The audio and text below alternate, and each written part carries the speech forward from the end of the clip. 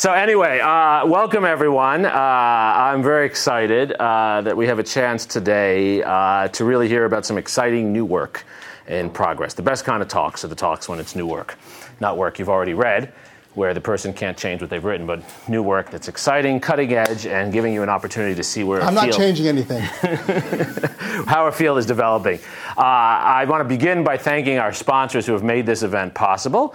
The Clements Center for History, Strategy, and Statecraft, and the Center for Middle East Studies on campus, or Middle East Studies Center, which is both of whom have worked together to make this possible. The History Department as well, and the LBJ School. We're all one big happy family here. And I should throw in the Strauss Center as well. They generally fund our things as well. So this is really great.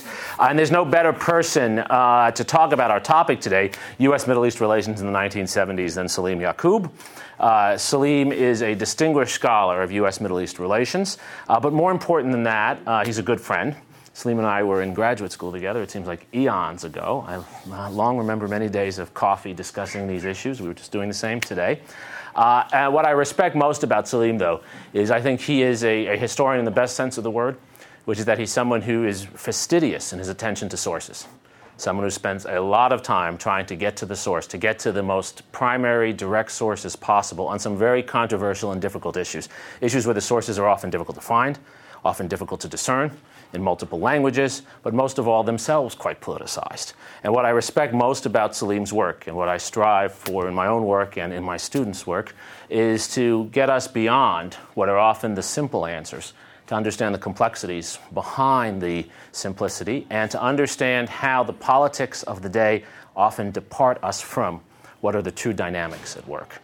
Salim does this, I think, in a way that's honest, in a way that's clear, but most of all in a way that is readable. He uses narrative to tell a complex story, and that's important as well. We don't need pedantry and distraction to tell simple, important stories. And that's what Salim does very well.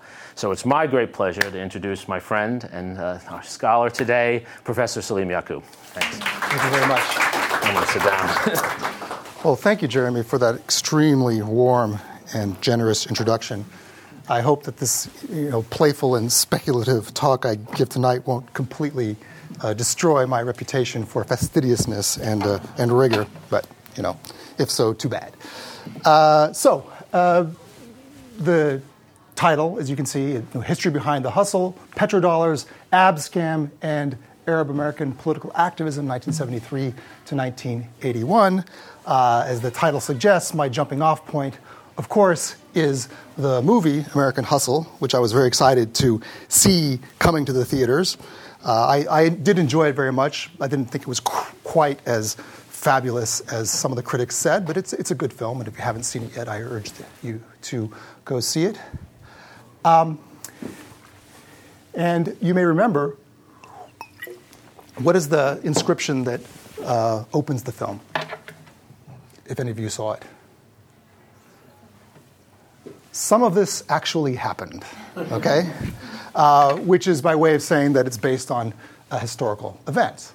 And in particular, it's based on this episode known as Abscam, in which FBI agents, pretending to represent wealthy Arabs, and in some cases impersonating those Arabs themselves, induced members of Congress to take what they thought were bribes from those wealthy Arabs. And this connects to the broader subject area indicated by the title, sandwiched between petrodollars and the Arab-American political activism, in the sense that all of those three concepts are connected to each other. The sharp spike in the price of oil after 1973 provided petroleum-producing countries with enormous revenues, petrodollars, as they were called, to invest in the global economy. And by the second half of the decade, there was widespread fear in the United States that Arab governments, companies, and individuals were using their vast wealth to, quote, buy up America, unquote. And Abscam was a representation of this concern. Reflected this anxiety about the potentially harmful influence of petrodollars on the American body politic. In the dominant American narrative, Abscam suggested that U.S. democracy itself was vulnerable to corruption. To many Arab Americans, however, the affair demonstrated that anti-Arab prejudice had reached alarming proportions and that concerted political action was necessary to combat that anti-Arab prejudice. So this really is an important stage in Arab American political activism. One of the things that I argue in my book is that the 1970s is the era in which Arab Americans really become a self-conscious political group. And you have a number of Arab American organizations coming into being at that time. However, their focus tended to be more on foreign policy rather than on the condition of Arabs and Arab Americans in the United States itself. And what occurs in the wake of Abscam is that you have a new focus for Arab American political activism. That they don't forget about foreign policy, they don't forget about the Arab-Israeli conflict, but they also look at the status of Arabs and Arab Americans inside the United States, and focus particularly on trying to combat what they see as demeaning or discriminatory representations of the Arab world in the United States. Abscam also exemplifies a broader pattern in which petrodollars were the occasion for increased alienation between the United States and the Arab world, to be sure, but also for efforts to achieve greater mutual understanding. So it's that dual character of greater alienation, but attempts to transcend that alienation and achieve greater mutual understanding that we need to keep in mind. Okay, so let me just say a little bit about petrodollars. As you know, in 1973, there was another round of the Arab-Israeli conflict. Egypt and Syria went to war against Israel. And in the course of that war, the United States airlifted a very substantial amount of weaponry to Israel. The Soviet Union did the same for Egypt and Syria. And the oil-producing Arab states retaliated against that support for Israel by cutting off oil shipments to the United States and to some countries of Western Europe. This oil embargo was lifted in the spring of 1974, but meanwhile, OPEC, the Organization of Petroleum Exporting Countries, which includes many non-Arab countries, took advantage of this situation and drastically jacked up the cost of oil.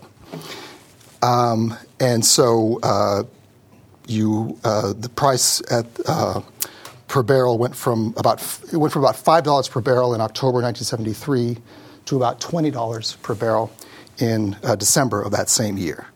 Now the result is that you do have these long lines at the gas station, and even after gas became readily available again, it was now much more expensive. Higher energy costs drove up the cost of everything else, of course, and so this exacerbated the existing weaknesses in the U.S. economy, leading to a deepened recession, stagflation, all the rest. And what this leads to is a strong feeling of vulnerability, impotence, decline, weakness on the part of Americans. And interestingly, this coincides with a sense of empowerment, a resurgence, confidence on the part of the Arab states. Sort of the Americans are declining in their self-perception. The Arabs are on the upswing. And this sense of confidence on the part of Arab states was especially pronounced among the oil-rich Arab countries for obvious reasons. The spike in oil prices allowed Arab oil-producing states to amass enormous revenues, and much of that wealth circulated through the global economy in the form of investments, bank deposits, and purchases of goods and services.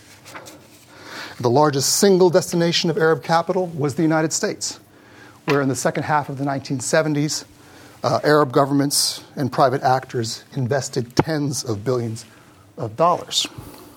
Consequently, over that same period, there was enormous concern in the United States, sometimes bordering on hysteria, over the extent to which the United States had become vulnerable to economic control by wealthy Arabs.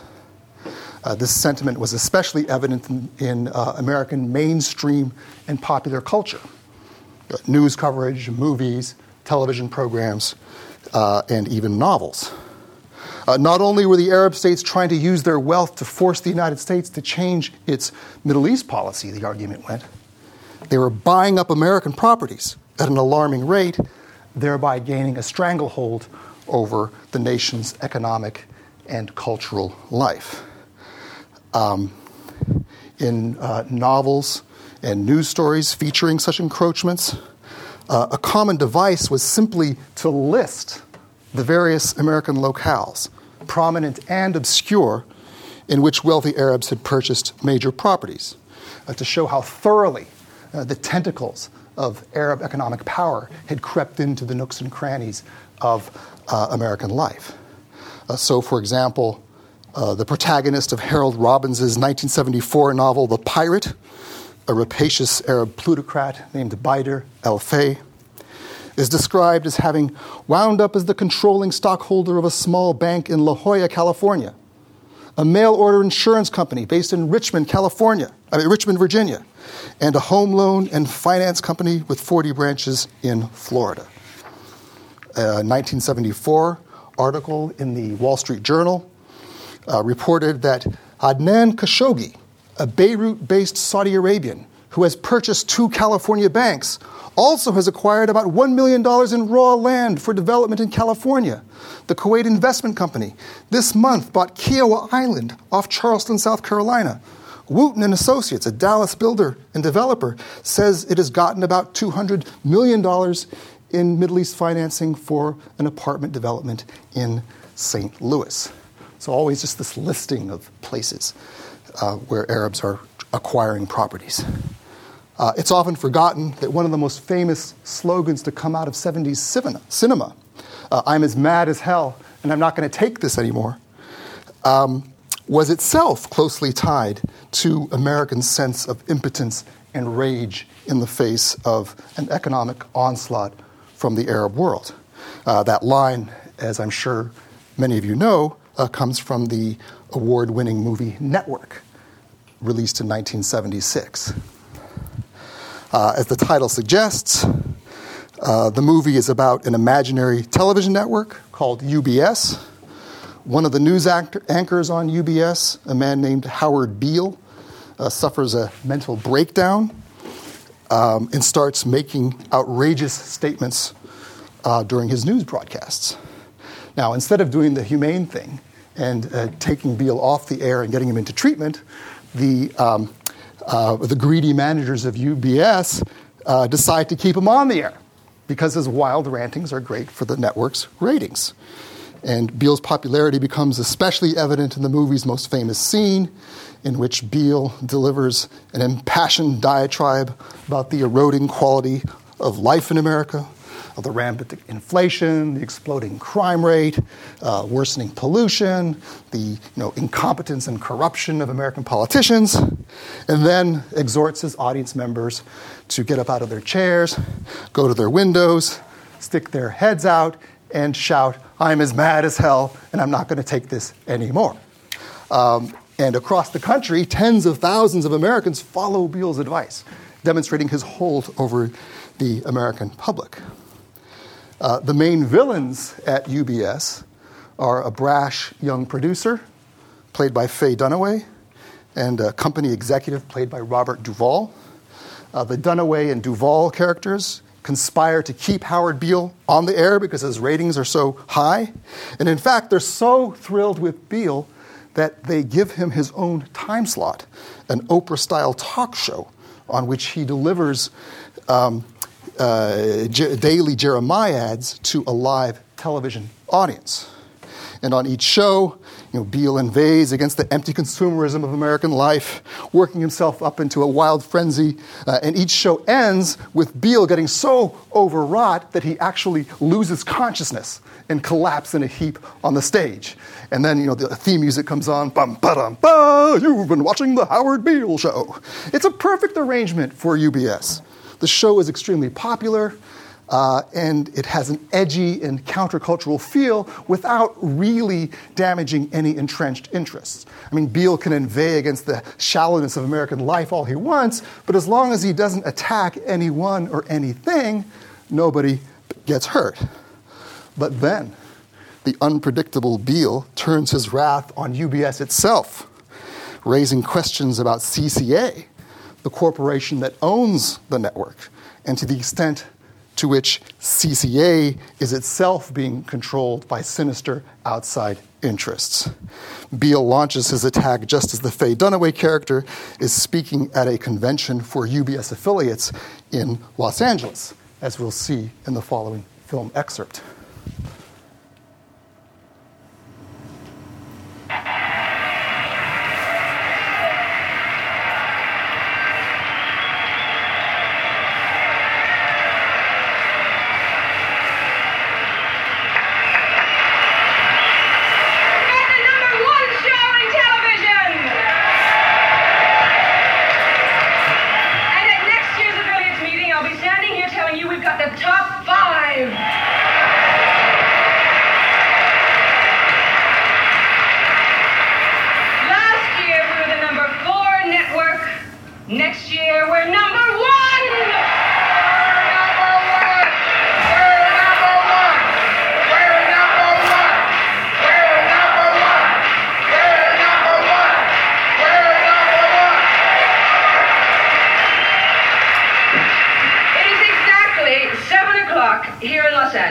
And right now, over 1 million homes using television in this city are turning their dials to channel 3, and that's our channel!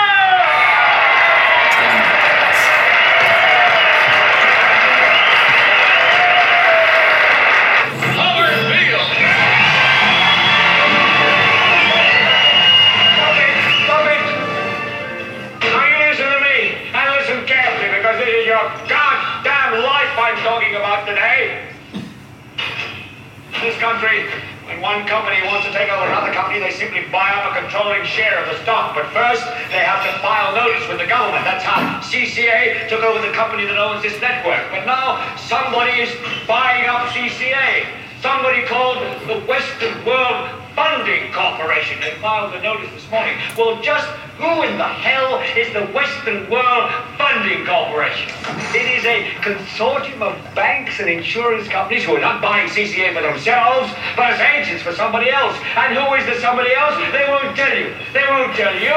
They won't tell the Senate. They won't tell the SEC, the FTC. They won't tell the Justice Department. They won't Mr. Hackett, do you have a New York call for me? The hell did they? Do you want to turn that down, please?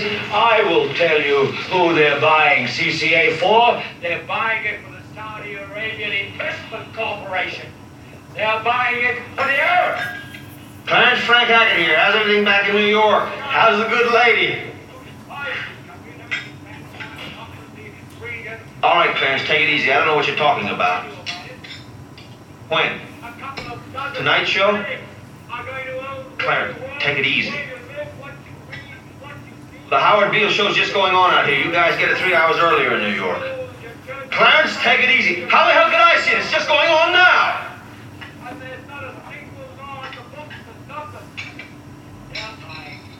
What did Mr. Jensen call? We all know that the Arabs control $16 billion in this country. They own a chunk of Fifth Avenue, 20 downtown pieces of Boston, a part of the port of New Orleans, an industrial park in Salt Lake City. They own big hunks of the Atlanta Hilton, the Arizona Land and Cattle Company, the Security National Bank in California, the Bank of the Commonwealth in Detroit. They control Aramco, so that puts them into Exxon, Texaco, and Mobil Oil. They're all over New Jersey, Louisville, St. Louis, Missouri. And that's only what we know about. There's a hell of a lot more we don't know about, because all of those Arab petrodollars are washed use Switzerland and Canada as the biggest banks in this country. For example, what we don't know about is this CCA deal and all the other CCA deals. Right now, the Arabs have screwed us out of enough American dollars to come right back and with our own money buy General Motors, IBM, ITT, AT&T, DuPont, US Steel, and 20 other American companies. Hell, they already own half of England. So listen to me. Listen to me, goddammit. The Arabs are simply buying us. There's only one thing that can stop them. You. So, I want you to get up now. I want you to get up out of your chairs. I want you to get up right now and go to the phone. I want you to get up from your chairs, go to the phone, get in your cars, drive into the Western Union offices in town. I want you to send a telegram to the White House. Oh, my God. By midnight tonight, I want 1 million telegrams in the White House. I want them wading knee-deep in telegrams in the White House. I want you to get up right now and write a telegram to President Ford saying, I'm as mad as hell and I'm not going to take this anymore. I don't want the banks selling my country to the Arabs. I want the CCA deal. Stop now. I want the CCA deal. Stop now. Come on. I want the CCA deal. Stop now. I want the CCA deal. Stop now. I want the CCA deal. Stop now. I want the CCA.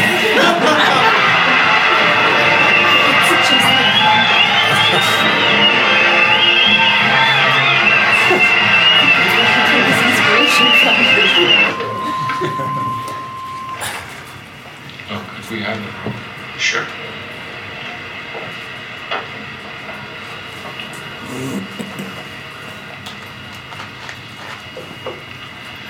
Well, I'd like to see a typescript and run through a couple more times. But as for this whole CCA deal with the Saudis, you know a lot more about that, Frank, than I would. Is it true?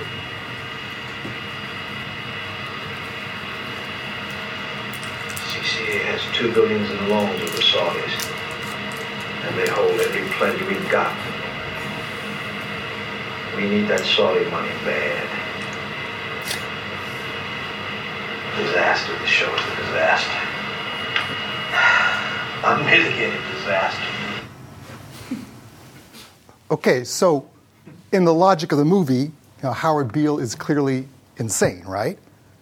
But he's right about this, right? What was the reaction of the company executives when he ratted them out? It was like, oh my God, busted!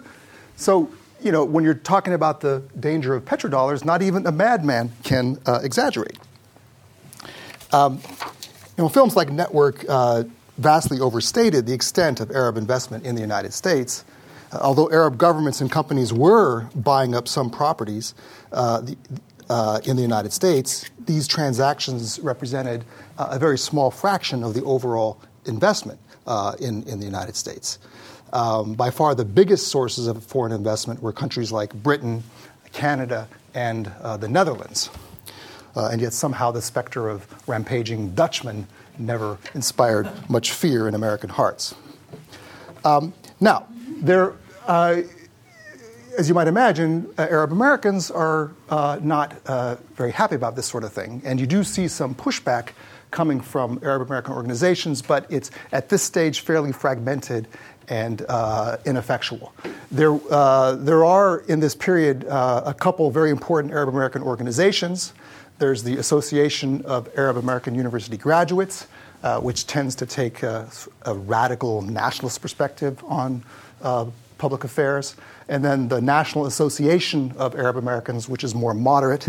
Both of them, although operating on very different premises, share an interest in the Arab-Israeli conflict and devote most of their energy to trying to talk about the injustices done to the Palestinians and to Arabs generally.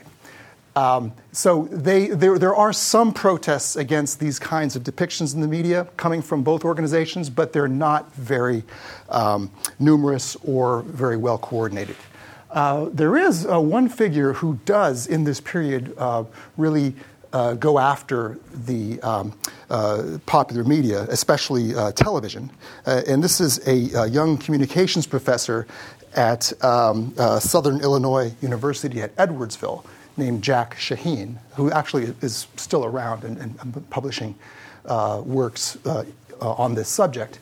And in the mid to late 1970s, he sort of undertook on his own to monitor television programming.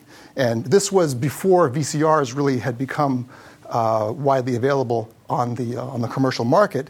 And so poor Jack Shaheen is just sitting there in his living room taking notes from the programs, trying frantically to get everything down. And sometimes he would write to the networks for transcripts. And you can see this in his papers. It's really funny. He'll write in and he'll say something like, well, I just saw this Charlie's Angels program that I think was kind of racist. Could you send me a transcript so I could see for sure whether it was? And the network would say, no. So he was, he had a hard time making any headway. He did eventually publish a book based on his research called The TV Arab. It came out in 1984, so well after these events. So he's out there making what kind of whatever kind of stink he can, but he's not really making much headway. Now, one theme I want to stress, however, is that although, for the most part, the circulation of petrodollars and the public portrayal of the phenomenon, tended to create greater antagonism between Americans and the Arab world, there also was a positive dimension. In some instances, petrodollars helped Americans gain a more favorable impression of the Arab world. And sometimes the anti-Arab sentiment relating to petrodollars provoked a counter-narrative that tended to put the Arab world in a more favorable light. So one example is the kind of support that Arab countries and, in some cases, companies or private interests are donating to American universities, especially for the purpose of setting up Middle East studies centers. Now, to be sure, this did generate a fair amount of controversy, where people would, object that this was a way for Arab governments to, gain control or at least, pernicious influence over the education of the young, right? And so there was a lot of brouhaha over this, and in some cases, the university in question had to return the money that it had gotten because it was so controversial. Nonetheless, the general impact of this kind of financial support was in favor of either establishing new Middle East study centers, and here's one that many of you know well, or if they already existed, helping them expand. And there is a very significant legacy from that kind of support, which is that these centers were allowed to become a lot more prominent, a lot more visible, and more sophisticated in the kinds of research that they subsidized. And in general, this created a climate in which there was more knowledge about the Arab world, and to the extent that helped to combat false stereotypes about the region, that certainly redounded to the benefit of U.S.-Arab reconciliation. Okay. Now there's another sort of manifestation of this, which, as I said earlier, has to do with the anti-Arab sentiment eliciting a backlash or a counter-narrative that tends to place the Arab world in a more favorable light. And this is where the story of Abscam comes in. And we can say that the story begins in 1977 when a federal jury in Pittsburgh indicted a career swindler named Melvin Weinberg. And this is the guy who's played by Christian Bale in the movie, on charges of mail fraud, wire fraud, and conspiracy. Weinberg copped the plea. In exchange for a reduced sentence, he agreed to plead guilty and to help federal authorities catch other offenders. So Weinberg and a team of FBI agents began conducting sting operations in cities along the eastern seaboard. Now, at first, their targets were ordinary financial criminals, not politicians, but Weinberg had a knack for fashioning scams out of current events, and the ongoing drama over OPEC and oil prices proved irresistible. He began representing himself to potential sting targets as the agent of an imaginary Arab plutocrat named Kambir Abdurrahman, who headed an equally imaginary company called Abdul Enterprises. Now, that's the tip-off right there, right? Because Abdul, based in Arabic, just means servant of. It's got to be connected to either, Abdurrahman, Abdul Latif, something. You don't just say Abdul, but, that was good enough. Good enough for Weinberg. Abdul was interested in all manner of business: real estate, construction, entertainment ventures, financial speculation, even the purchasing of stolen artwork. Now, all of the sting operations involving the fictitious Arab were grouped under the heading Abscam, which is short for Abdul Scam. Now, because so many of Weinberg's phony Arab projects required government licenses, favorable zoning decisions, and other kinds of official authorization, Abscam could not stay out of politics for long. And Weinberg and the FBI soon found themselves in contact with Angelo Arricchetti, who was the exuberantly corrupt mayor of Camden, New Jersey, who also held a seat in the New Jersey State Senate. So he holds both legislative and executive power, sort of like a mini version of Huey Long.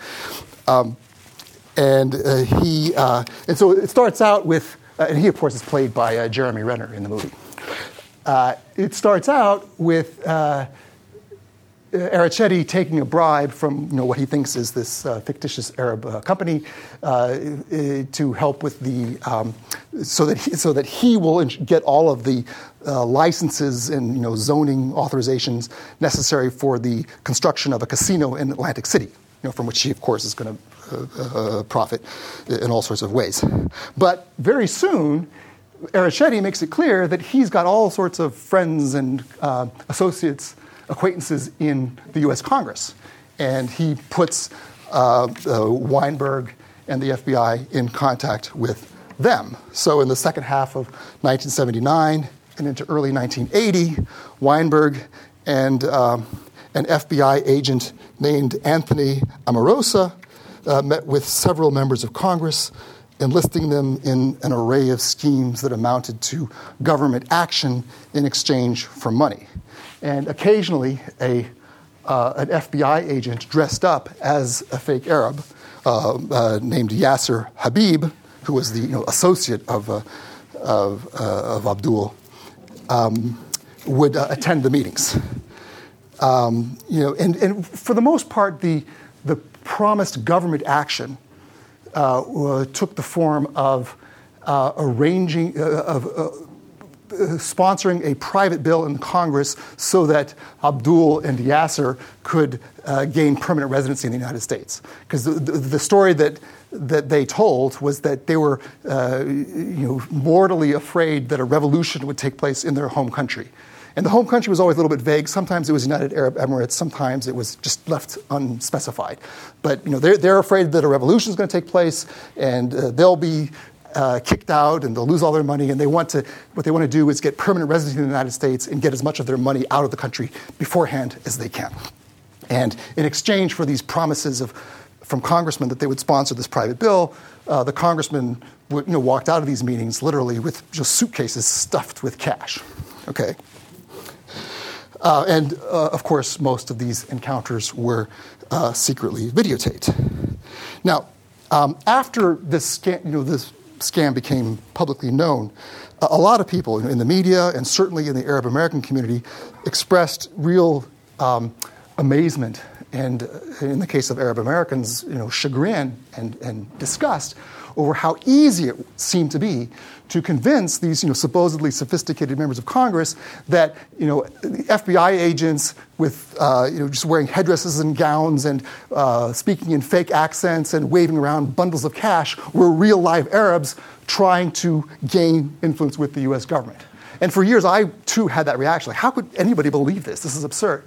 But actually, if you look more closely at Abscam, it's a little more easy to understand how it worked. Because this guy, Yasser, he actually made very few appearances. He showed up just a couple or 3 times.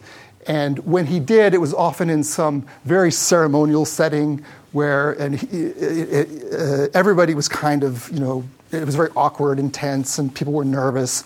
And he would come out very quickly, do a meet and greet, exchange a few words, and then disappear.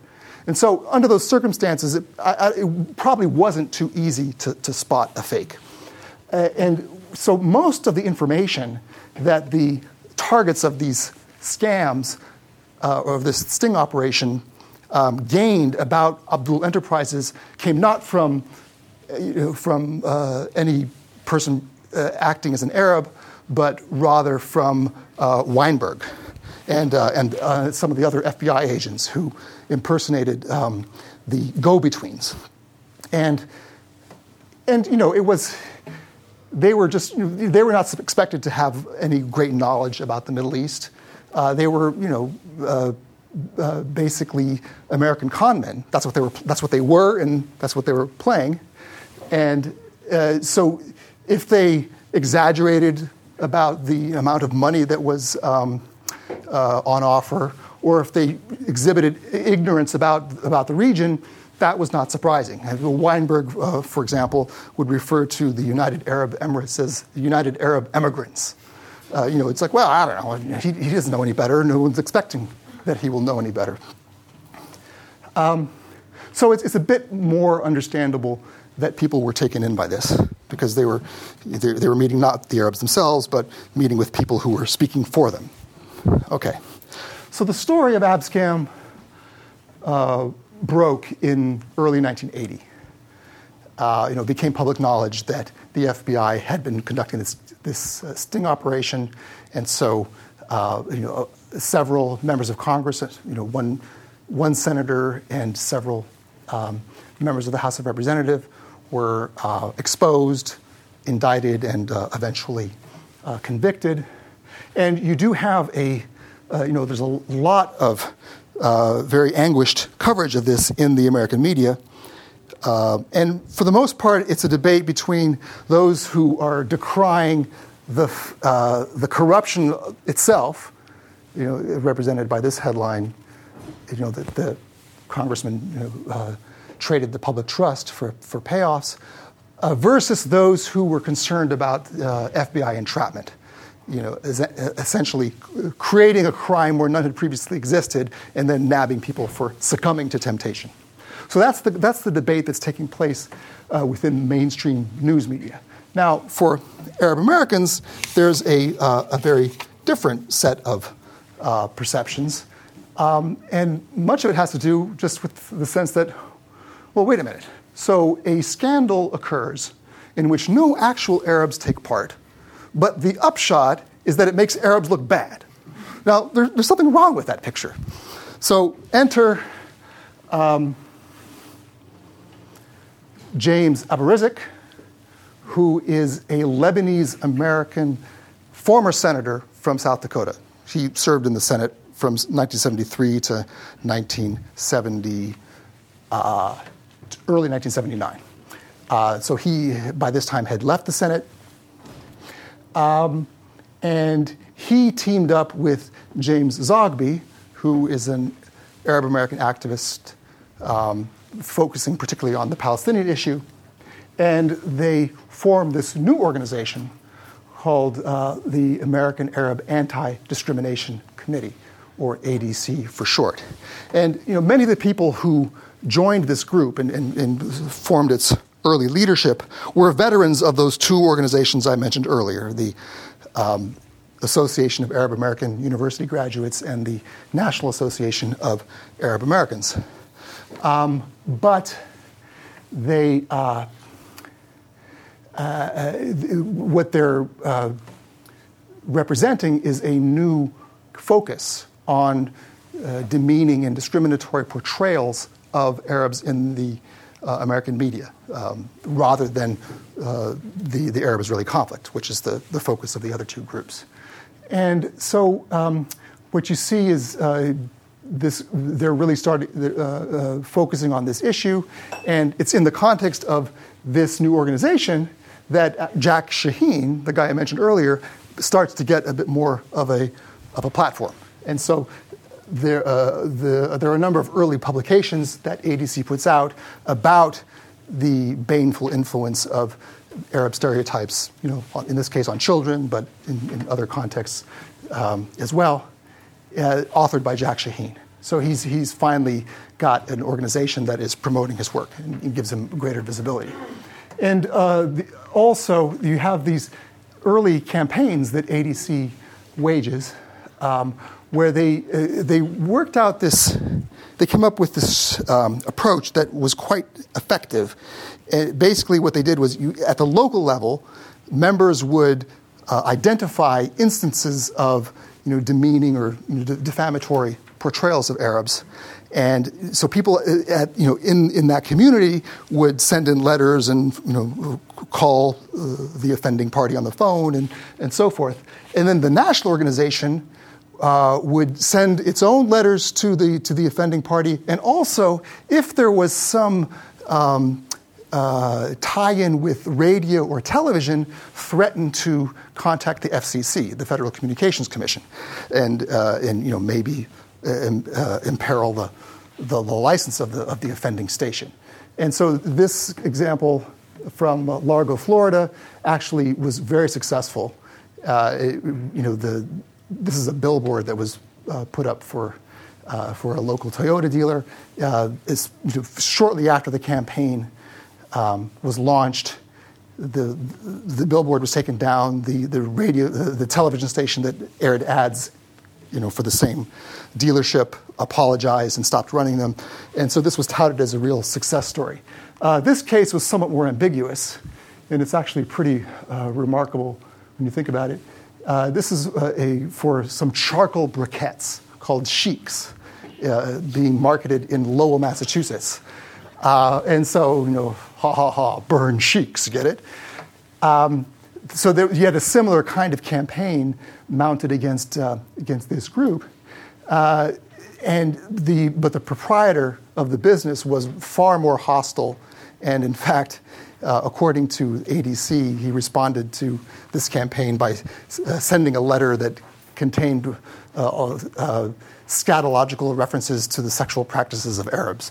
And then he did take this product off the market, but he said he was doing so only because the manufacturer was no longer supplying them, and then as soon as the supply was resumed, he would be selling them again. So these cases kind of give you a sense of the kind of campaigns ADC was engaged in, and the sort of very uneven success that they enjoyed. Nonetheless, it is a new focus for Arab American political activism, and they do succeed in getting a more respectful tone regarding portrayals of the Arab world in substantial sectors of the American news media.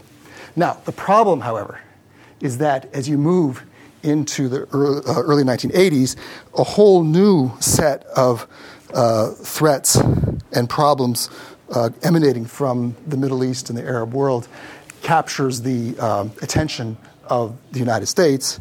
Obviously, the Iranian Revolution,